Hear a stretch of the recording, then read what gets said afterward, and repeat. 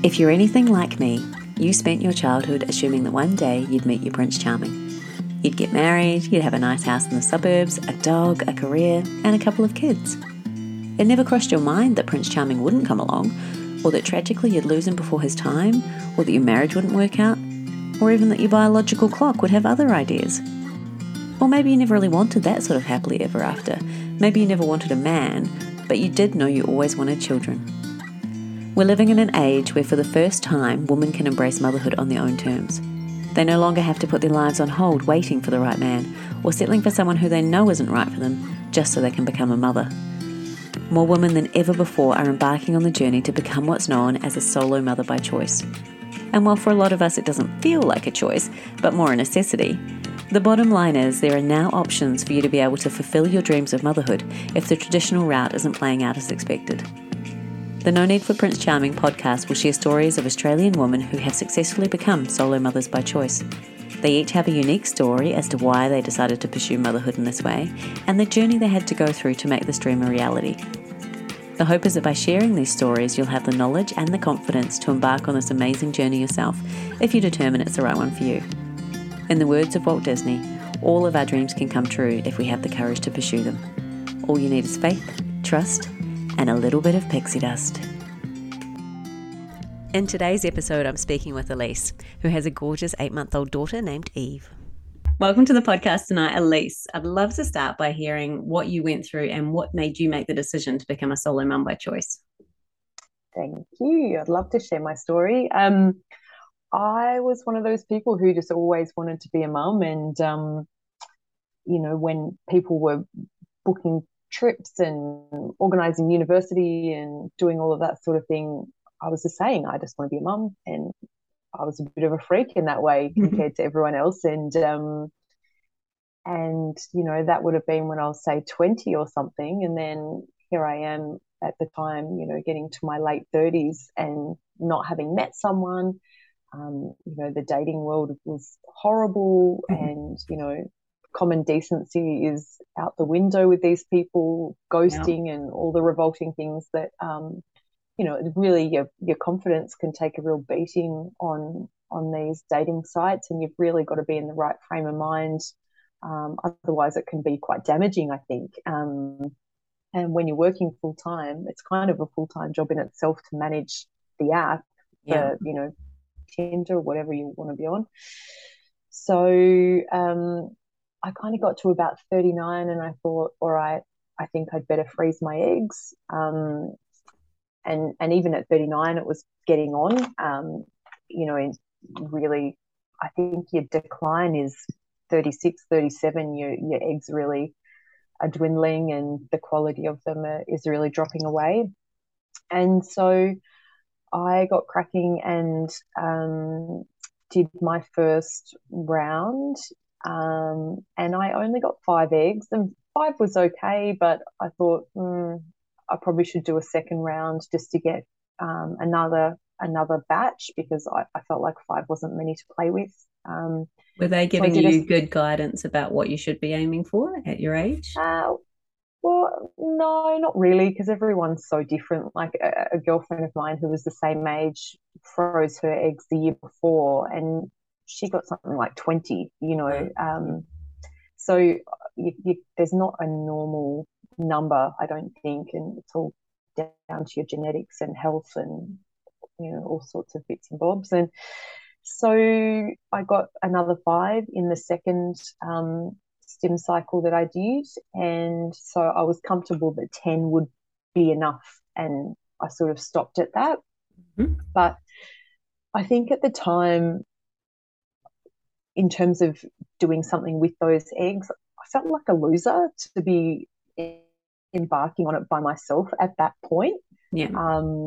I still perhaps thought that I had time to meet someone, but I think that pressure on yourself, and then on anyone that you're meeting. You're not just meeting someone for a coffee, you're really looking them over, and you might not even be looking at them with the right lens. So I think I was disappointed, I guess, in myself, maybe with choices over the years, that I was even in that position. And so, yeah, it wasn't sitting well with me, but I knew that I wanted to be a mum, and um, I knew that I needed to do something about it.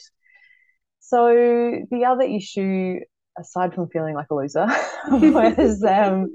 was that I didn't have family that close by. My mum and my brothers were about 35-minute drive away, so I was a little bit isolated in terms of any support that I would Yeah. have around me, which was obviously a detractor as well. So a couple of years later, I was about 41, and I started to look at picking it up and doing something with it, because obviously another 2 years had gone by, still hadn't met anyone. Um, So and at I got as 39, when you felt like a loser, had it crossed your mind that you would use a sperm donor, or it's just this is just my safety net for when I meet someone? Yeah, I thought it was a safety net at 39, Yeah. but by the time I started looking into it at 41, it was to use a sperm donor. Yeah. And so I got as far as doing the required counselling that you've got to do, because you've got to kind of pass the counselling to get your hands on the sperm donor list. And when I looked at that list, I really balked at it. It was really shocking to me.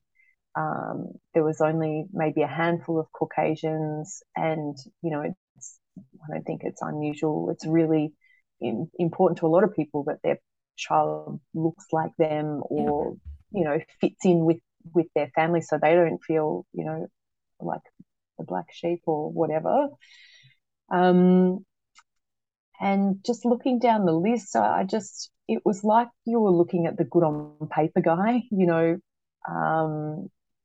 you're just looking at height, build, coloring, religion. It's a very. I just looked at the list, and I wasn't comfortable, and none of the guys really stood out, and it really just was a bit off putting at the time. Mm-hmm. And actually, right around this time, I met someone online, and I was really open with him about what I had been doing with this process.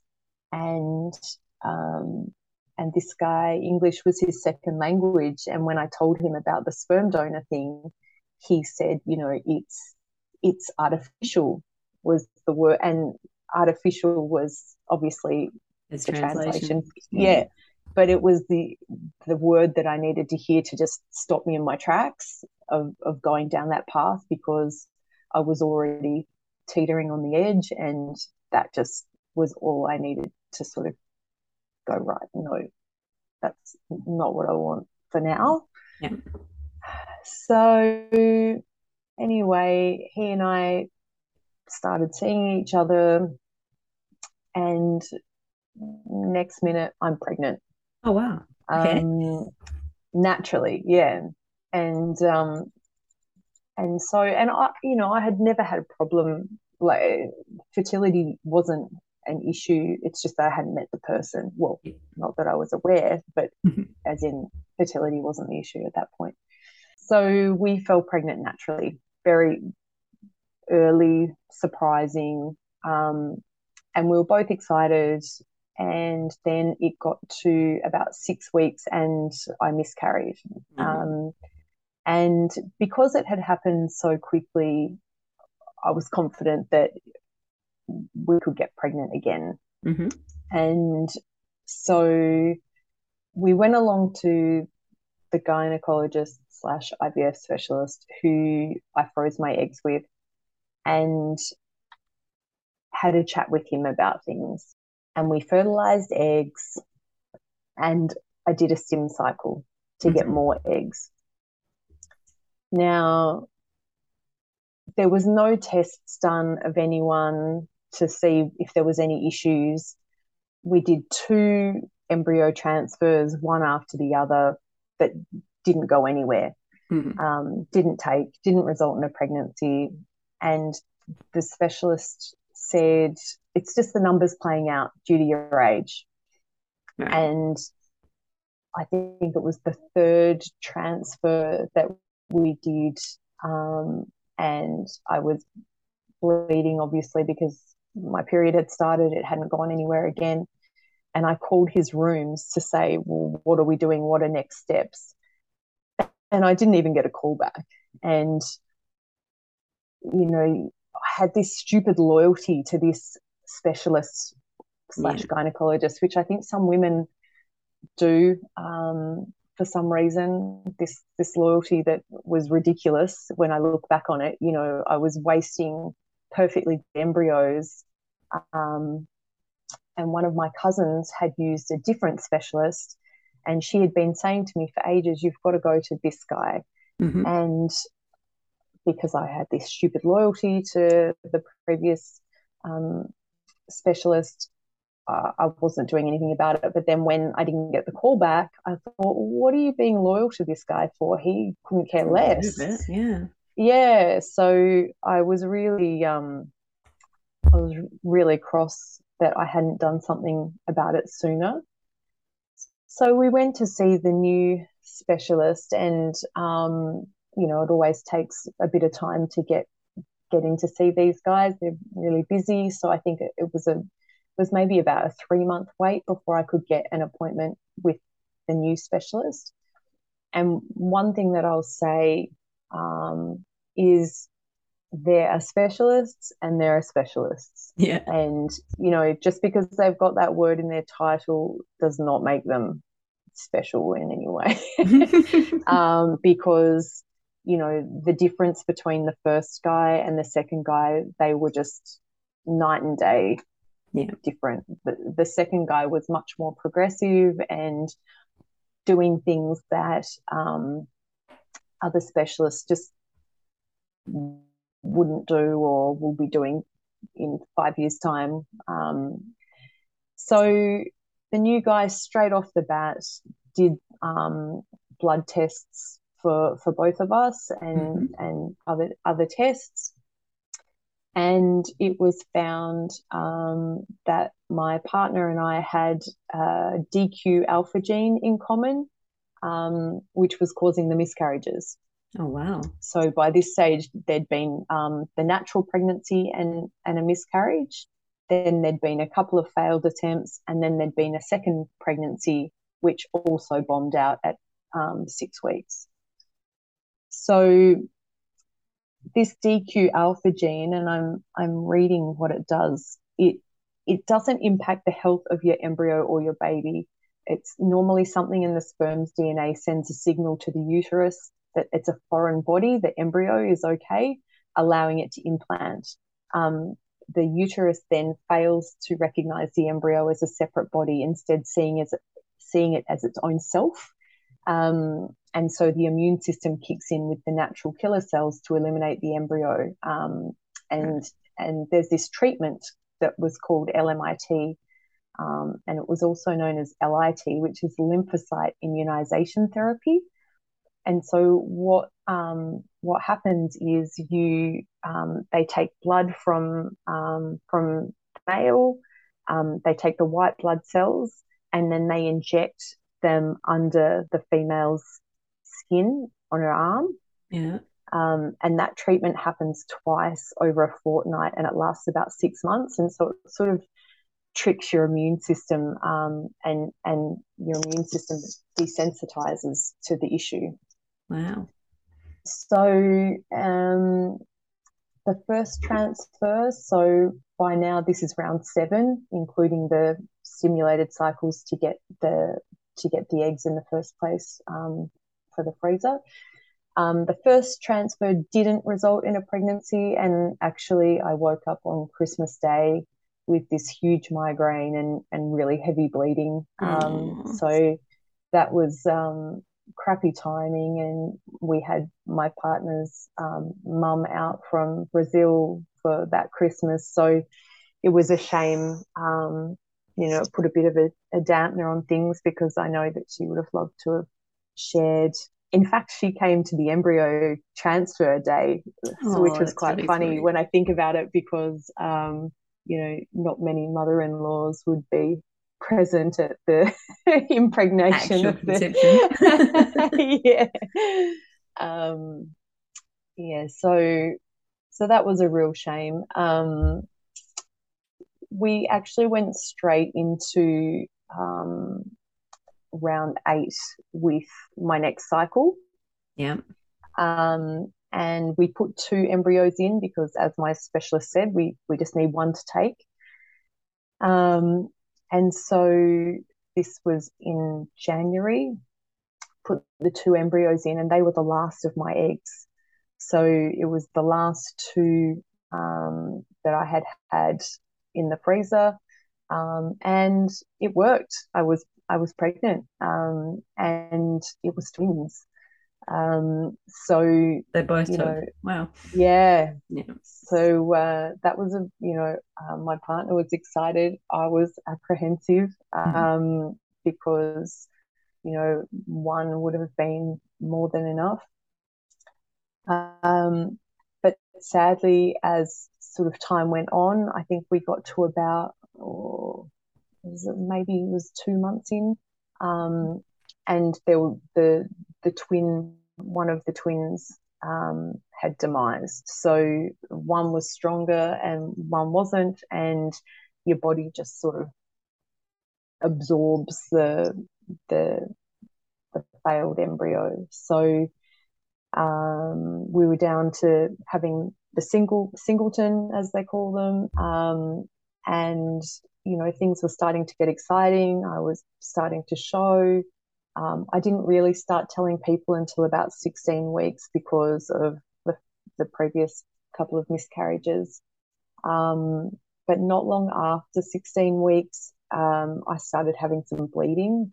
Mm-hmm. And I can remember one horrendous day I was at work, and you obviously don't want to look down on the loo and see that. And I think anyone who's been through it would understand. It's just not what you want to see. And that particular day, I just hightailed out of there, and um, I went straight to the pregnancy assessment unit at the hospital, which so by this stage I had been seeing an obstetrician that my specialist had referred me to, and he specialises in high risk pregnancies, Mm-hmm. which is lucky because that's exactly where we were headed. And when I went to the pregnancy assessment unit, everything looked fine with the baby, but they did say that the fluid around the baby was low. And then I went for a further scan with a specialist scanning guy, and he confirmed that the fluid was low, and it seemed that I had a leak in the placenta. Mm-hmm. The leak in the placenta later we found was likely because of the demised twin, Okay. affecting the placenta. So I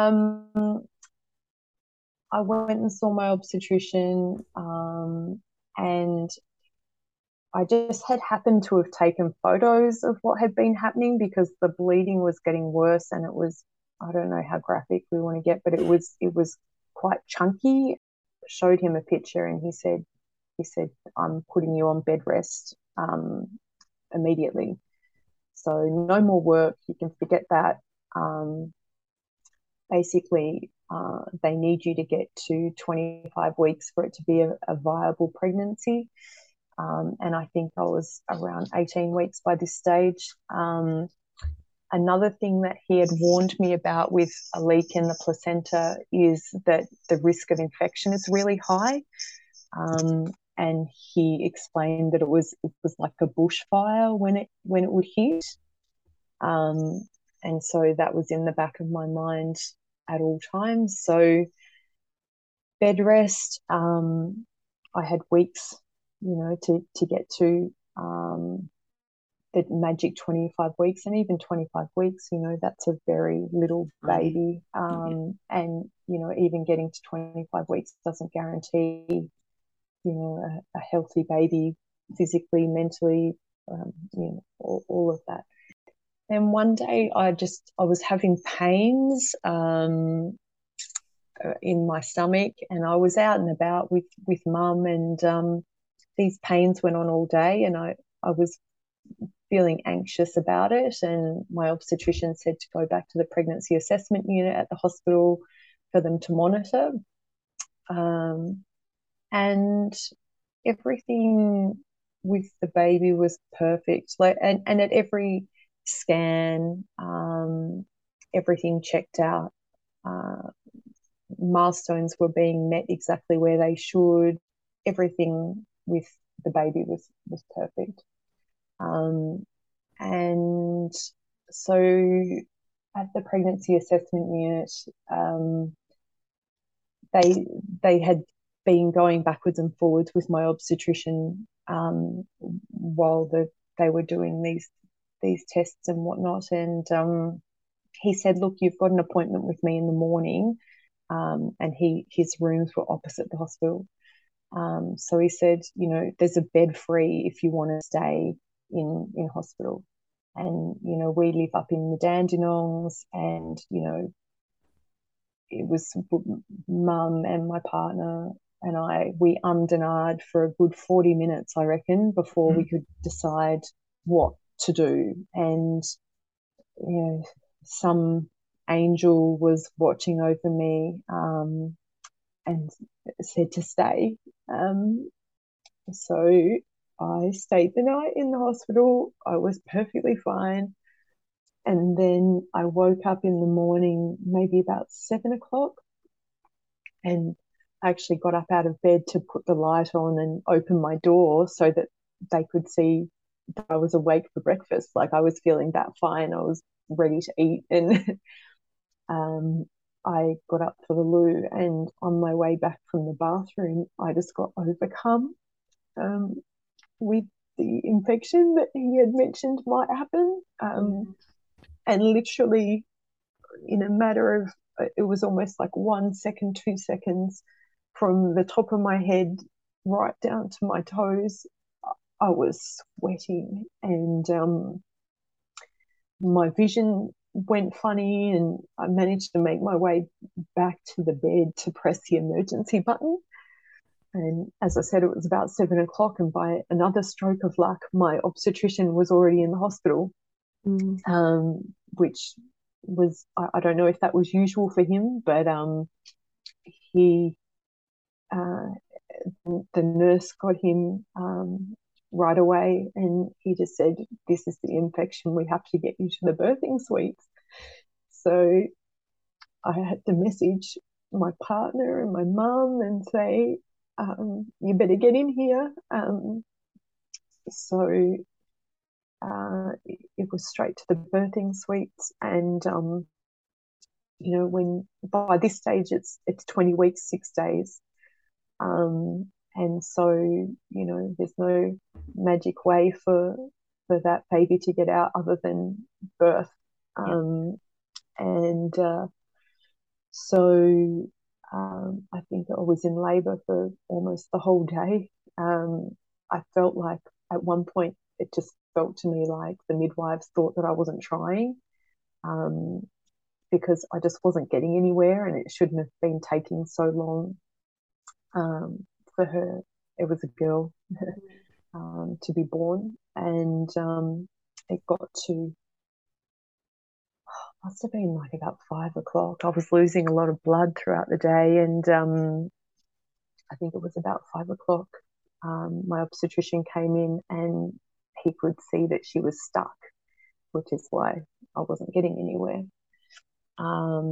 And because of all the gas I'd been taking, I wasn't feeling things. But for my mum and my partner to have been there all day, I can't imagine what, it was bad enough for me going through it, much less them watching on helplessly. Yeah.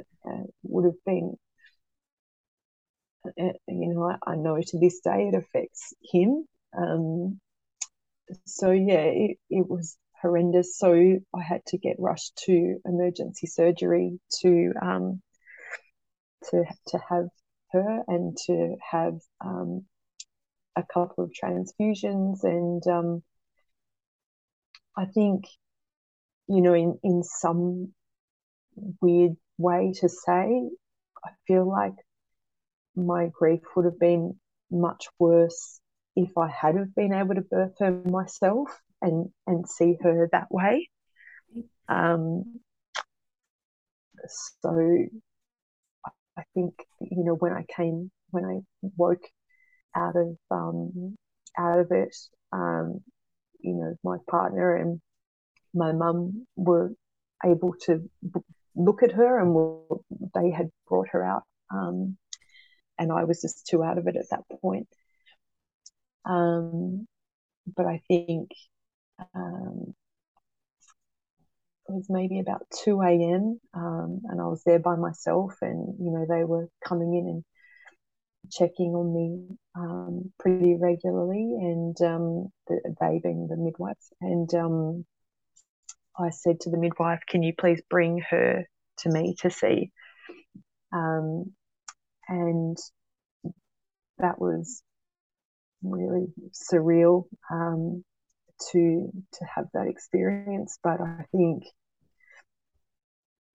being able to see her and hold her just made you realize that it was that she was real, because I think you go through an experience like that and the whole thing just seems like a bad dream. Coming home was pretty awful, because your body looks like you've had a baby, it feels like you've had a baby, certainly, uh, but you have nothing to show for it. And I I couldn't face going back to work. I think in the end I think I had 6 weeks off, and I guess it was 8 weeks including the bed rest. My employer was really, really supportive, and they gave me the time as sick leave, which was really generous of them. So at least I wasn't having to worry about that side of things. And there was just days where I couldn't get out of bed, and my partner and my mum were coordinating so that I wasn't here by myself. If he had to go out or whatever. Um, yeah, it was a really shitty time. So that was poor little Beatrice. And I guess if you fast forward 2 years, I'm 44 by this stage. I'm single, um, and I'm ready to get back onto the path of motherhood. I had no frozen eggs left, because Beatrice was my last of my eggs. I tried to do an egg collection. I knew that at 44 I was kidding myself, but I felt like I had to give it one chance. And no surprise that when I went to do the scan, there was no decent follicles, so they cancelled the round, and I was furious. Like, I was not furious at them, I was just furious. Like, probably one of the angriest that I've been in my life. And I probably shouldn't have driven home. I was not driving safely. I was pissed off. I was like, why is this the case for me? It was all I ever wanted. And so the specialist that I had been seeing, the IVF specialist, he had a setup in Greece, and you could get donor egg and donor sperm from there. The probability of achieving a pregnancy was in the 70s, so very high. Wow, really?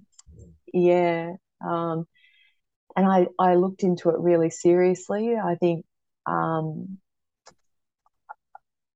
the main thing that was getting me excited was I'd never been to Greece or the islands, so I was sort of looking at it as It's a it could be a holiday. cool holiday at the same time.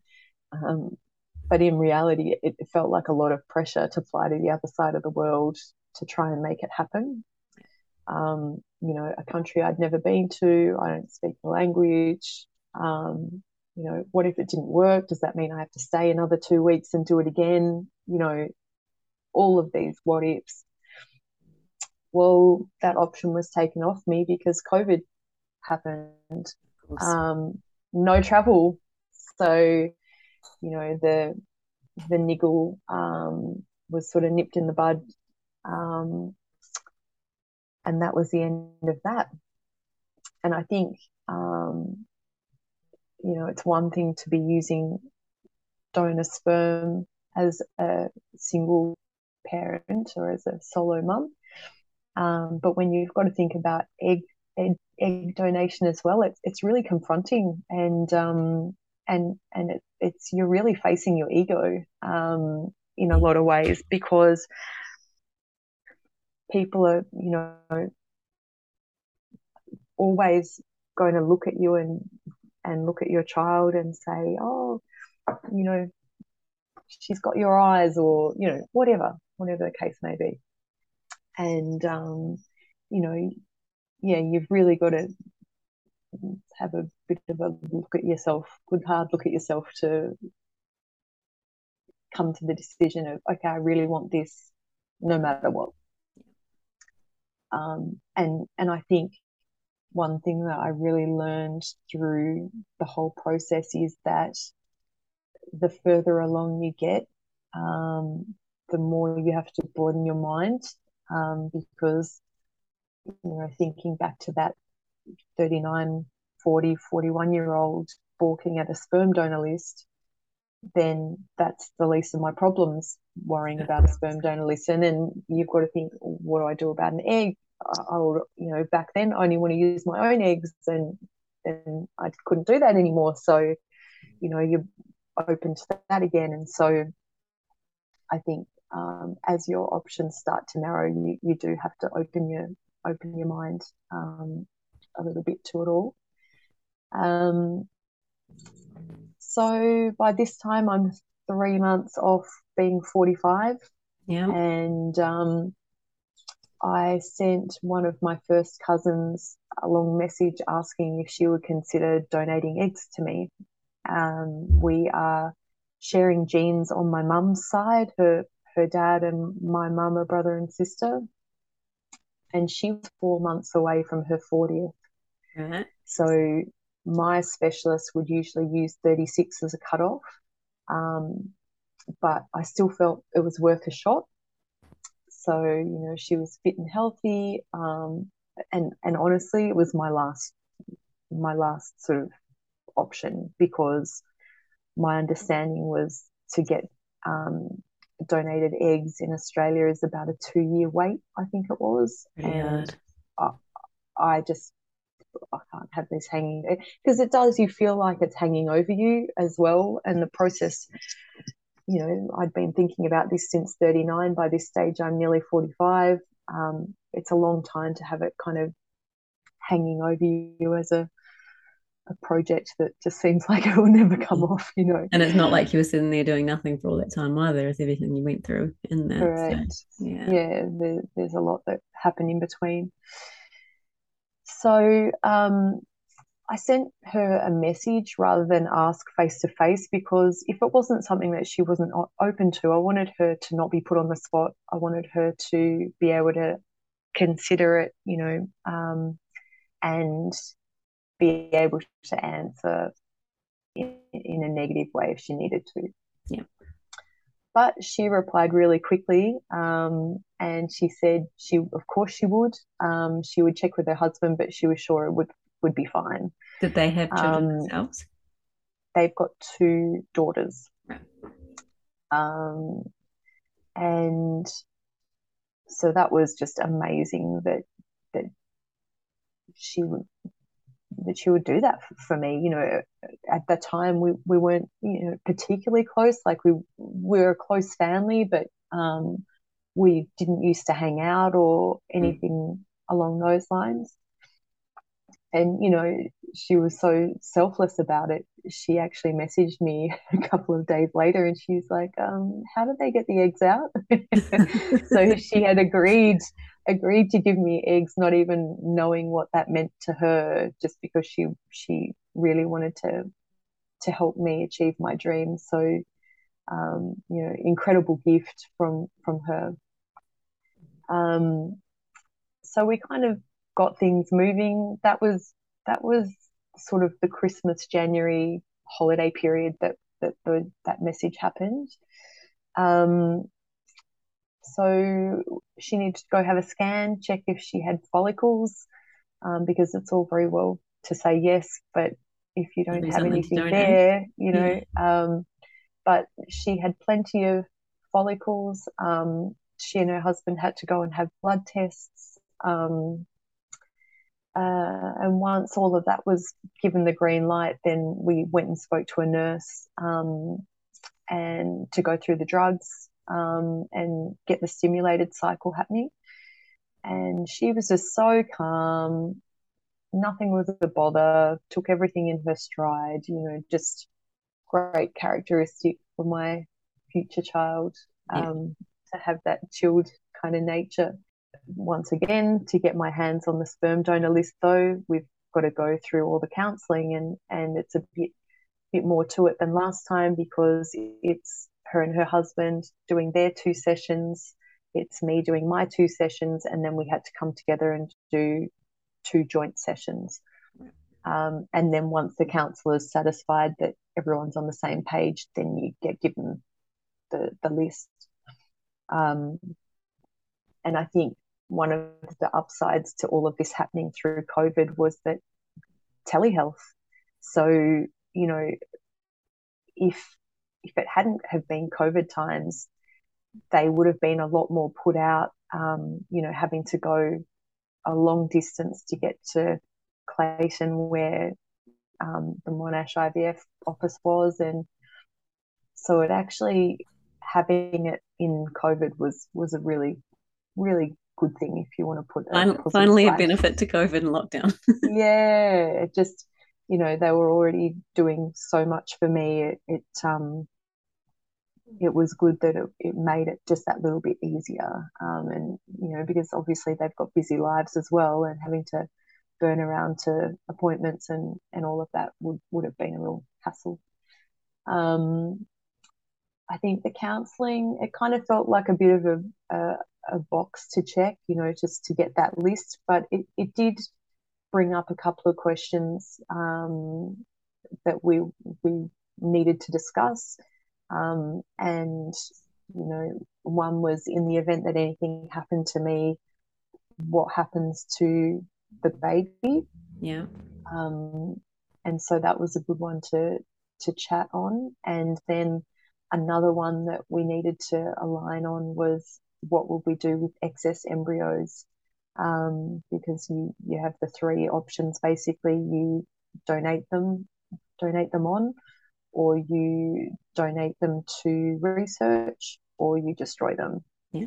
So we needed to be sure that, that we were all aligned with what we would like to do with those. Um, so then we were able to do the egg collection, um, which all went really smoothly. Every step of the way was smooth, really. But I dropped her off for the day procedure first thing in the morning, took myself off to Chatty for a bit of a wander, and, Distraction. a good distraction, exactly. Um, and then went to collect her a couple of hours later, and they managed to get a decent amount of eggs to play with. So that was fantastic. And I think she was really relieved as well, because I think, if the shoe was on the other foot, it would be a lot of pressure. It's not a cheap thing Yeah. to do, and, it could easily have gone poorly, and, come out empty-handed. And so that wasn't the case, thankfully. Um, now we're able to get our hands on the sperm donor list as well, and nothing much had changed from what I viewed, years earlier. Right. It was 3 A4 pages in landscape, and there was 3 Caucasians on the list, probably out of about 40, Wow. 40 options. So I think that's a major gap. I don't know if it's only a Monash IVF Victoria issue, um, or if it's similar in other states. But I think there needs to be an awareness campaign run, because that just is really odd to me. So on that list of the three, only one of them really appealed to me. He was a teacher, double degree qualified. So I figured as a teacher he'd need to be good with people, Yeah. and good with children, and must have been studious to do all of that university. Unlike me, who did none. Um, so and it said he was normal height, normal build, um, brown curly hair, brown eyes, olive skin. Um, I think it said that he was not religious. What else did it say?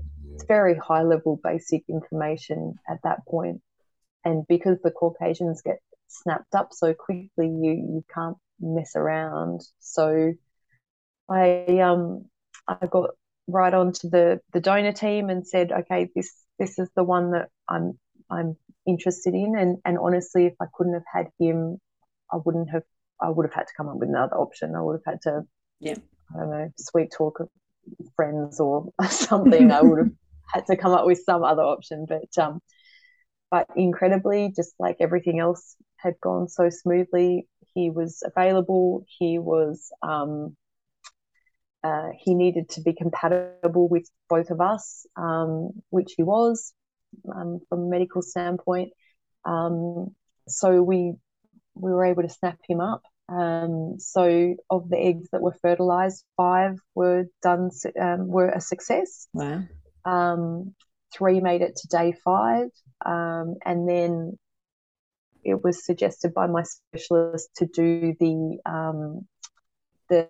testing of the embryos, which has been in the media not that long ago, actually.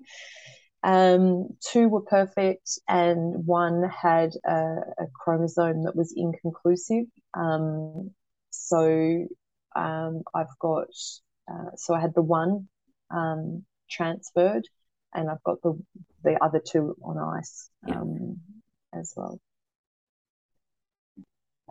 So transfer day ended up being a really auspicious day. I don't know if you remember last year where we had that super blood moon, Oh yeah. which was the total lunar eclipse, in May last year. And so I stood outside under the moon, just willing everything to be okay. I was booked in for a blood test. I think it was the Monday. So obviously a couple of weeks after the embryo transfer. But by the Friday, I was running out of some of the drugs that my specialist had me using, and I was like, oh, I'm not going to go and get more of these drugs if it hasn't worked, even though I was confident that it had. So I did a home pregnancy test on the Friday morning, and it came through with the strong double lines. Um, so yeah, I was thrilled. Um, I felt everything from my beautiful cousin through to just every step of the way. Everything was just green light, green light, green light, working.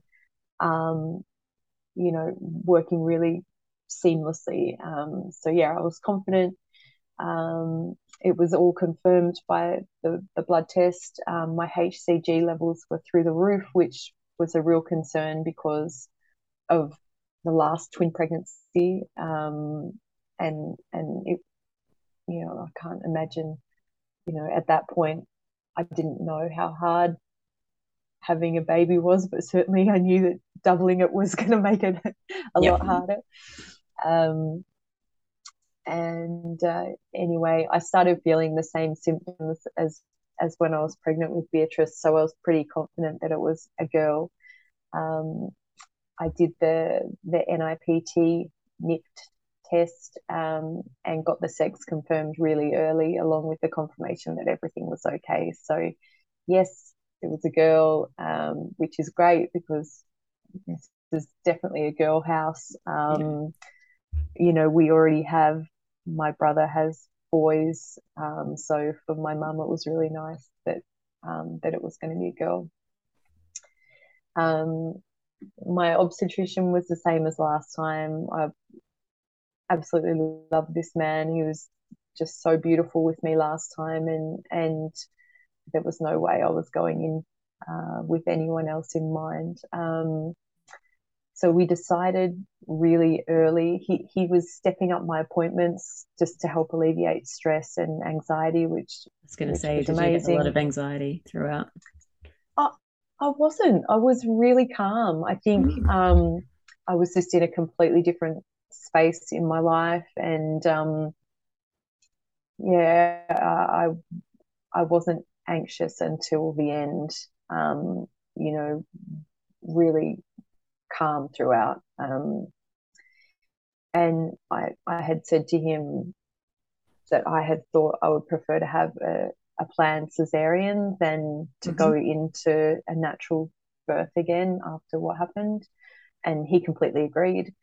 So the date was locked in for 39 weeks, and the birth date was going to be 2/2/22.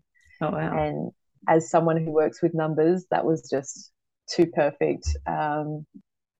So another reason to be excited about everything. Um, Everything went along seamlessly. The only issue I had was really bad heartburn, and really bad fluid retention. My feet and my ankles were enormous. Like I couldn't even wear thongs on my Oh, feet. They no. were they were massive.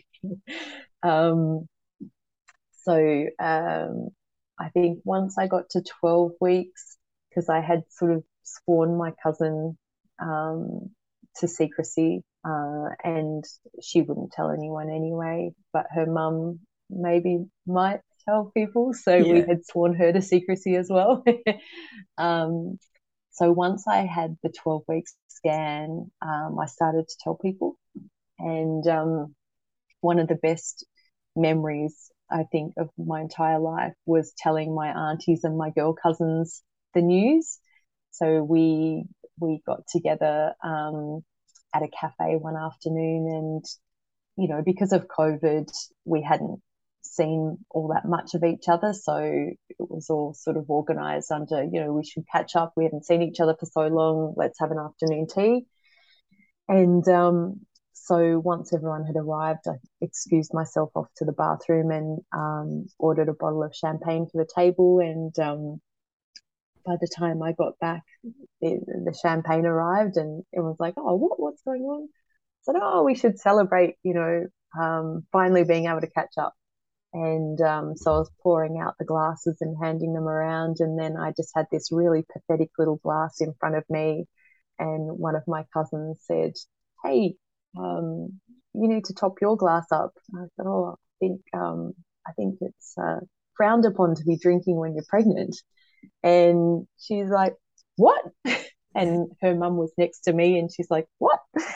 And then I said, yeah, I'm pregnant. Everyone starts screaming and like crying and laughing and cheering. And, half the table already knew because it was my cousin, Donna, and her mum and her sister. And my mum was there. And so, yeah, probably more than half the table knew. But yeah, everyone's screaming and crying and cheering, and it was just the best. And then one of the girls said, well, how? And I was able to point to our cousin and say, because of. and then more crying More and screaming, questions. and everyone was just losing it. It was so happy and special to be doing it together. It was a really nice thing for our family to share, and I think it brought us closer together, and it's an awesome experience. So everyone was really supportive, family, friends, colleagues. I was not. I mean, everyone knew I was single, and I think you don't have to be in the medical profession to realize that someone who's in their mid 40s is using their own eggs, or like most people, I think, realize that there's a bit of science helping. But everyone has been amazing and supportive, and I think a common thread that I'm hearing in your podcasts has been, if anyone can do it, you can, is what everyone's hearing from people when they're telling their news, and it's just strong, independent, capable women just seems to be the common thread when I'm listening to the podcast. So now I'm in the third trimester. I go for my 35-week checkup with my obstetrician, and it was a Wednesday, and it was my last week of work. So I was hitting 36 weeks on the Friday, and then I was scheduled to have her at 39 weeks. So I was going to have a few weeks to then start getting organised. And so I went along on the Wednesday, and my obstetrician had been on holidays. Otherwise, I'd perhaps have seen him a week or two before. But this time when he checked my blood pressure, it was high, which it never had been. And he was always so calm. I didn't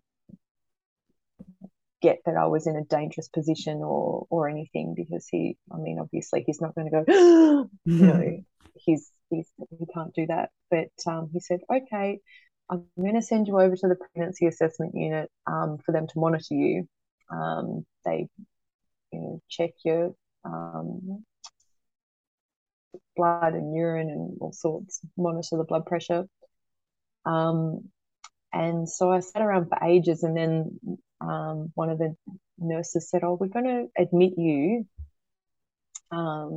because it seemed that I had preeclampsia." Right.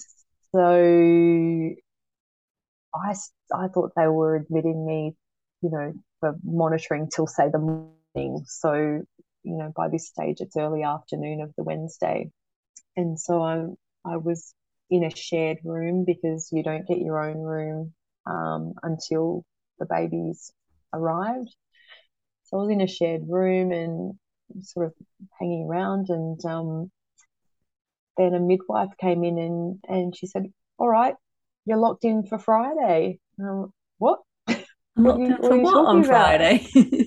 Um, and it was my last week of work. I hadn't fully handed things over.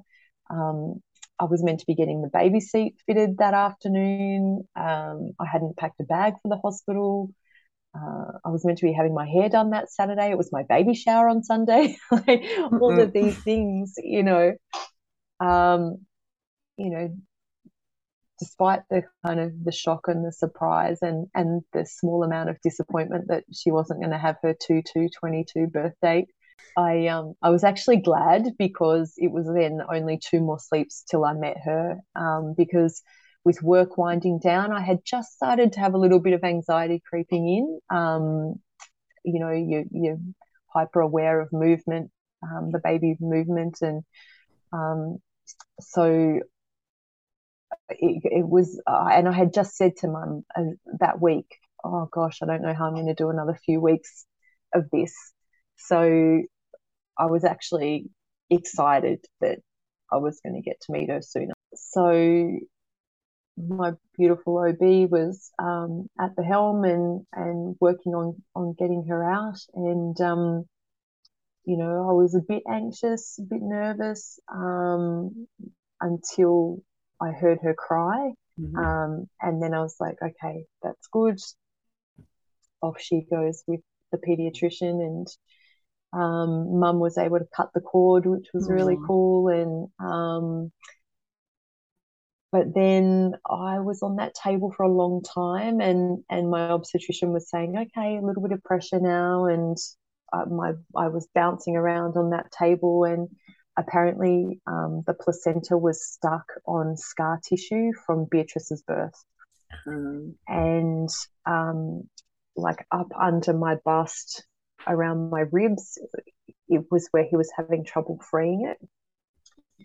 Um, and yeah, just kept on saying, a bit more pressure, a bit more pressure. And it was really hard work to get that placenta out. And I've spoken to a lot of women since who had similar issues, or I just feel like this sort of thing not really is talked not about. talked about,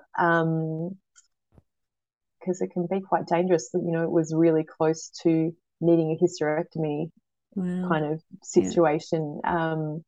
And because of the preeclampsia, and the blood pressure issues that I already had, plus having to manage the pain that was going on with the cesarean, uh, the anaesthetist just kept on plying me with drugs. So by the time they put her on me, because apparently they put them on you to feed because that helps free the placenta, I didn't realize. Okay.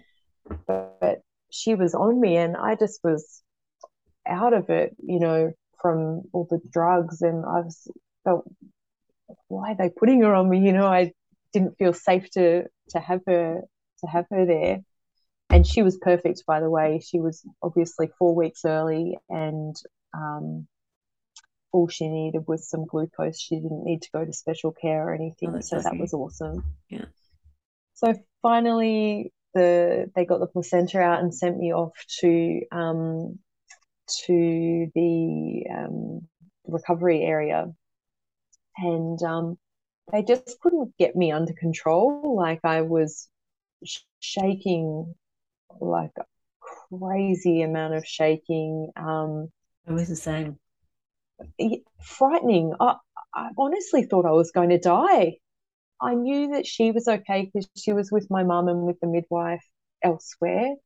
So I was just in recovery by myself, and this nurse just was trying to get me right, and she was sweating, and the other there was these doctors and nurses who were watching from a distance. Obviously they weren't just leaving me with this girl, but this girl said to a doctor or a nurse who came past, oh, should I try blah blah? And he's like, maybe. And I'm like, oh my god, I don't want to hear maybe. You, from a medical Mm. professional, you want to hear yes or no.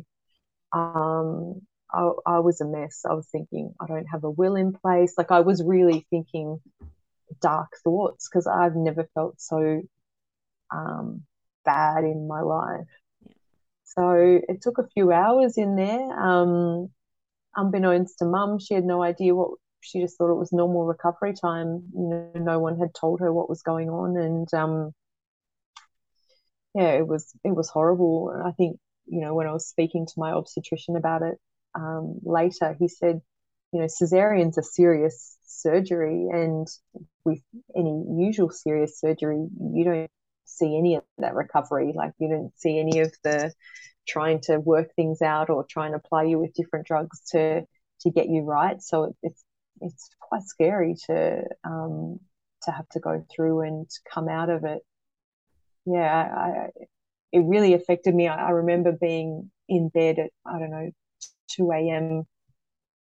when I was home, and maybe Eve was about a month old at that point.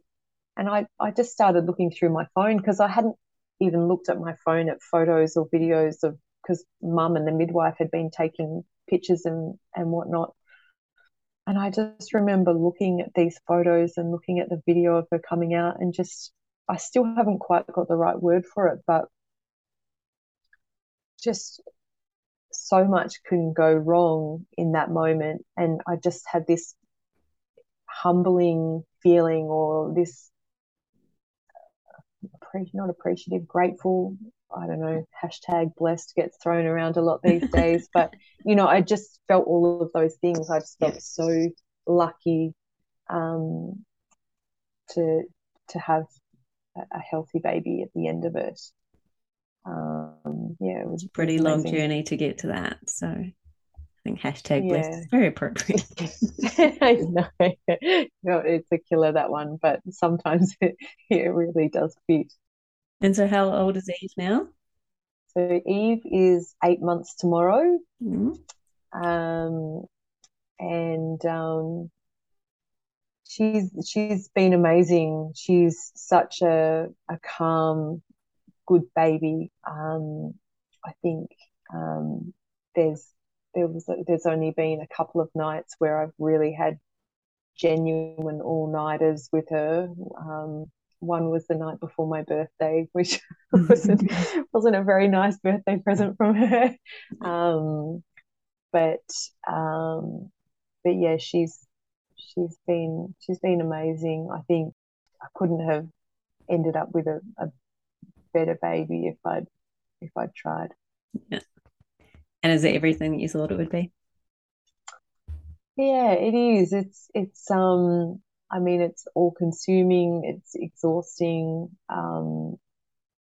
I feel like, you know, doing it alone, I think in some ways might be easier than having a partner. I know certainly the first sort of 6 months, you know, you're it. Like, Mm. even if you had a partner there, okay, a partner could cook or make you a cup of tea or something like that would be handy. But you know, I think um, I think it would be really hard to do with a partner. I feel like there'd be a lot of resentment and everyone's tired and snappy. And yeah, I think in some ways it's maybe been a bit easier to do it on my own. And you know, I should be careful when I say doing it on my own, because my mum has helped heaps.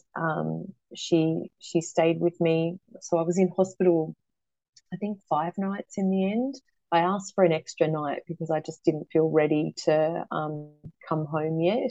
And Cesareans my being by obstetrician, yourself. Yeah. yeah, and my obstetrician said that my recovery was probably a day behind a usual cesarean because of the placenta issues. So having that extra day was good. But mum lives so in the when was it, like, from when I started this journey, I was living a long way away from my family, and then by the time I had Beatrice, I was living sort of 10 minutes from everyone, Yeah. 10 minutes from everyone. So you know, I had mum just down the road, and so she was with me for the first couple of weeks and helping with supermarket shopping. And you know, mums just see stuff that needs doing around the house and get on with it, you know, washing, bottle cleaning, whatever.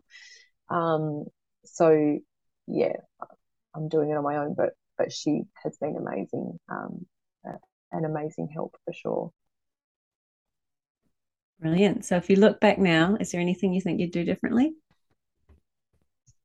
um it's hard to say, because if I did anything differently, I would have a different baby to Eve. So, and, you know, perhaps I would be in a different place as well. So I think we came to each other at the right time.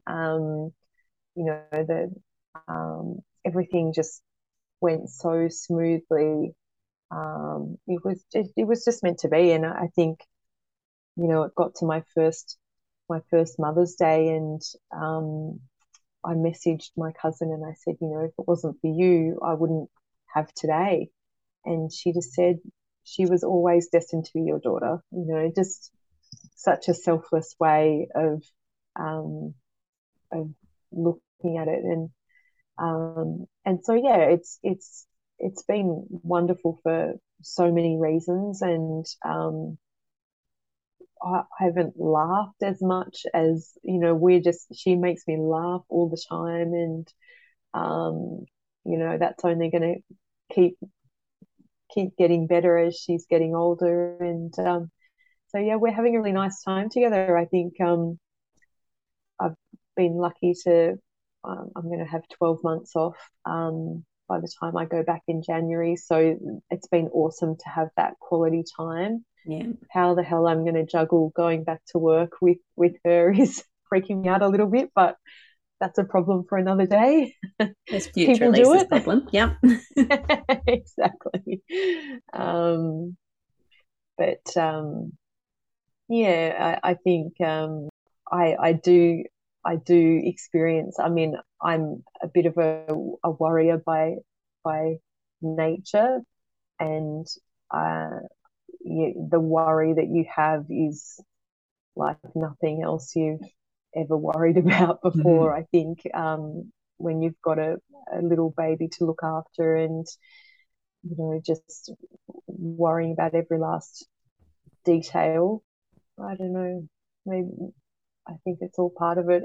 All mums sound like they worry about stuff, but no, it's been wonderful. I think you know there there's no perfect time or no right time to have a baby. I think you're never going to be perfectly ready, or you just got to, I think, take that leap of faith and go for it.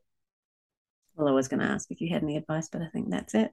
Yeah, yeah. I think it's an amazing journey if it's something that you truly want, just go for it. It's fabulous. Well, thank you so much for sharing your incredible story, and I'm so glad you've got your beautiful Eve at the end of it. I think a lot of people get a lot out of you sharing this story. Oh, great! That's awesome. I hope so.